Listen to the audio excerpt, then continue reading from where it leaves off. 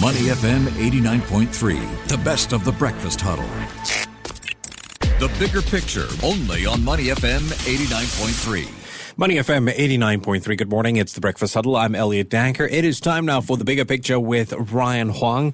And we really do need to look at the bigger picture. We've got a Jackson Hole preview that you're giving us in just a bit.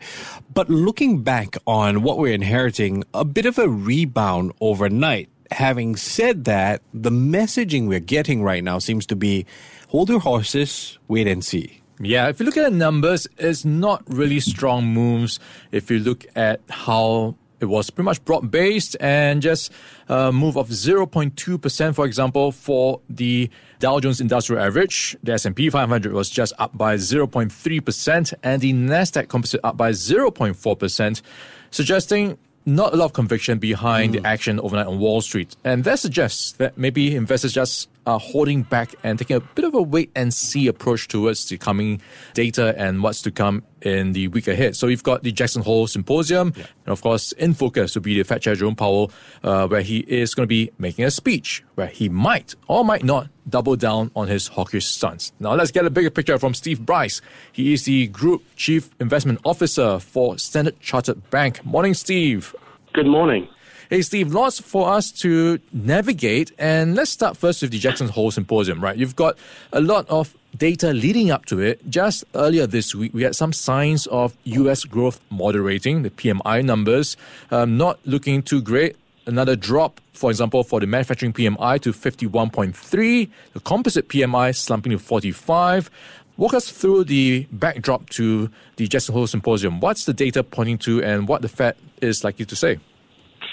Well, I think their focus is still on the inflation front. There's a lot of if your forward-looking indicators suggest that inflation's going to peak out as we see supply-side constraints. Obviously, oil prices are lower as well as they ease. But at the moment, obviously, we're still seeing very, very high levels of inflation.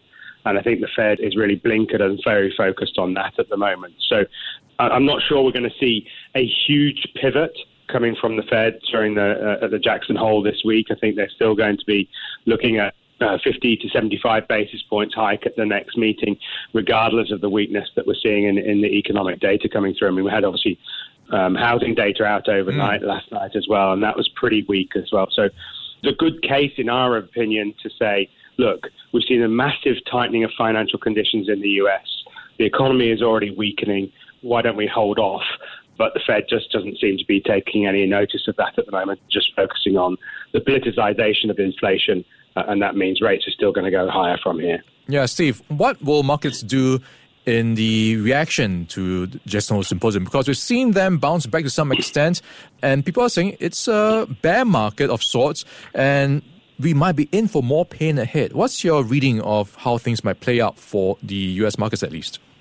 Yeah, so in our weekly report last week, we were sort of obviously looking at the rally, and we characterised it as a bear market rally rather than the start of something more significant. So we were actually advising clients to sort of move out of US equities at the end of last week and switch into sort of more undervalued areas. And we can obviously talk about that because China is a major piece of that for us. But we felt that the US market was too extended, and there's still too much bad news on the economic front still to come out for us to be piling in here. Yeah, so if you're overexposed to US equities, maybe take some profits and rebalance it elsewhere to Asia? Yes, correct. That's exactly right. And obviously, the data and the performance of the market in Asia hasn't been perfect recently, right? So we've seen some significant weakness coming through in Asia, including China. Obviously the challenges we're seeing as far as the energy situation or electricity generation situation is in China, and rolling lockdowns, if you like, from a zero COVID stance policy perspective as well. That is clearly being a challenge for the Chinese market, but we do believe we're starting to see more and more signs that the Chinese authorities are getting concerned about the economy and that they want to back that up with action. Obviously, we've had some rate cuts coming through, and now we've got news, as you mentioned, about this 19-point plan. Obviously, we need more detail to see how significant that is, but that should lead an undervalued market to outperform on the 12-month view, in our opinion. Yeah, Joe Biden, of course, is doing what he can to address all these cost of living pressures. One of them, of course, is the Inflation Reduction Act. And overnight, he also forgave $10,000 in terms of student debt for millions of Americans. But there's been some debate over whether that's going to be actually increasing inflation, because that means more people have spending power and they could actually just see inflation rise as a result of the extra spending power. And then there's a question of, will they have to tax more people to make up for a shortfall? What's your reading of how this will play out when it comes to inflation in the US? Are we anywhere near peak inflation yet? So, I mean, let's just deal with the measure yesterday, right? So overnight, that obviously is stimulatory to some degree. I don't think it's going to be the dominant feature. I think there's some estimates out there saying it might increase inflation by 0.2%. When you're talking about inflation at 9%, it doesn't really matter, right? So I don't think it's going to be a massive factor. We do see this supply side pressures easing, so that should cap inflation to some degree and bring it lower. There is a lot of people sort of pointing towards this, whether the demand side inflation can take over, and that can also be a bit more insidious because it can be longer term in nature. And I think that's probably what the Fed is worried about, is saying that, yes, in theory, supply side inflation we shouldn't necessarily react to, but there is this fear that it becomes entrenched, and that's what they're trying to batten down. Our view is that inflation is going to come down quite significantly over the next 12 months.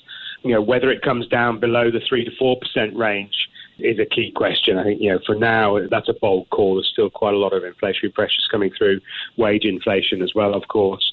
So, yes, it's coming down. That should, be a positive, but we're not getting back to 2% inflation, we believe, for a long time to come. Yeah, lots of moving parts for us to track. We've been having Steve Bryce with us. He is the Group Chief Investment Officer for Standard Chartered Bank. Steve, great conversation, and we'll catch up again with you soon. Thank you so much, sir. You take care. Before acting on the information on Money FM, please consider if it's suitable for your own investment objectives, financial situation, and risk tolerance.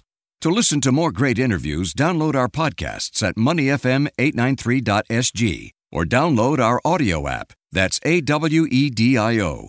Available on Google Play or the App Store.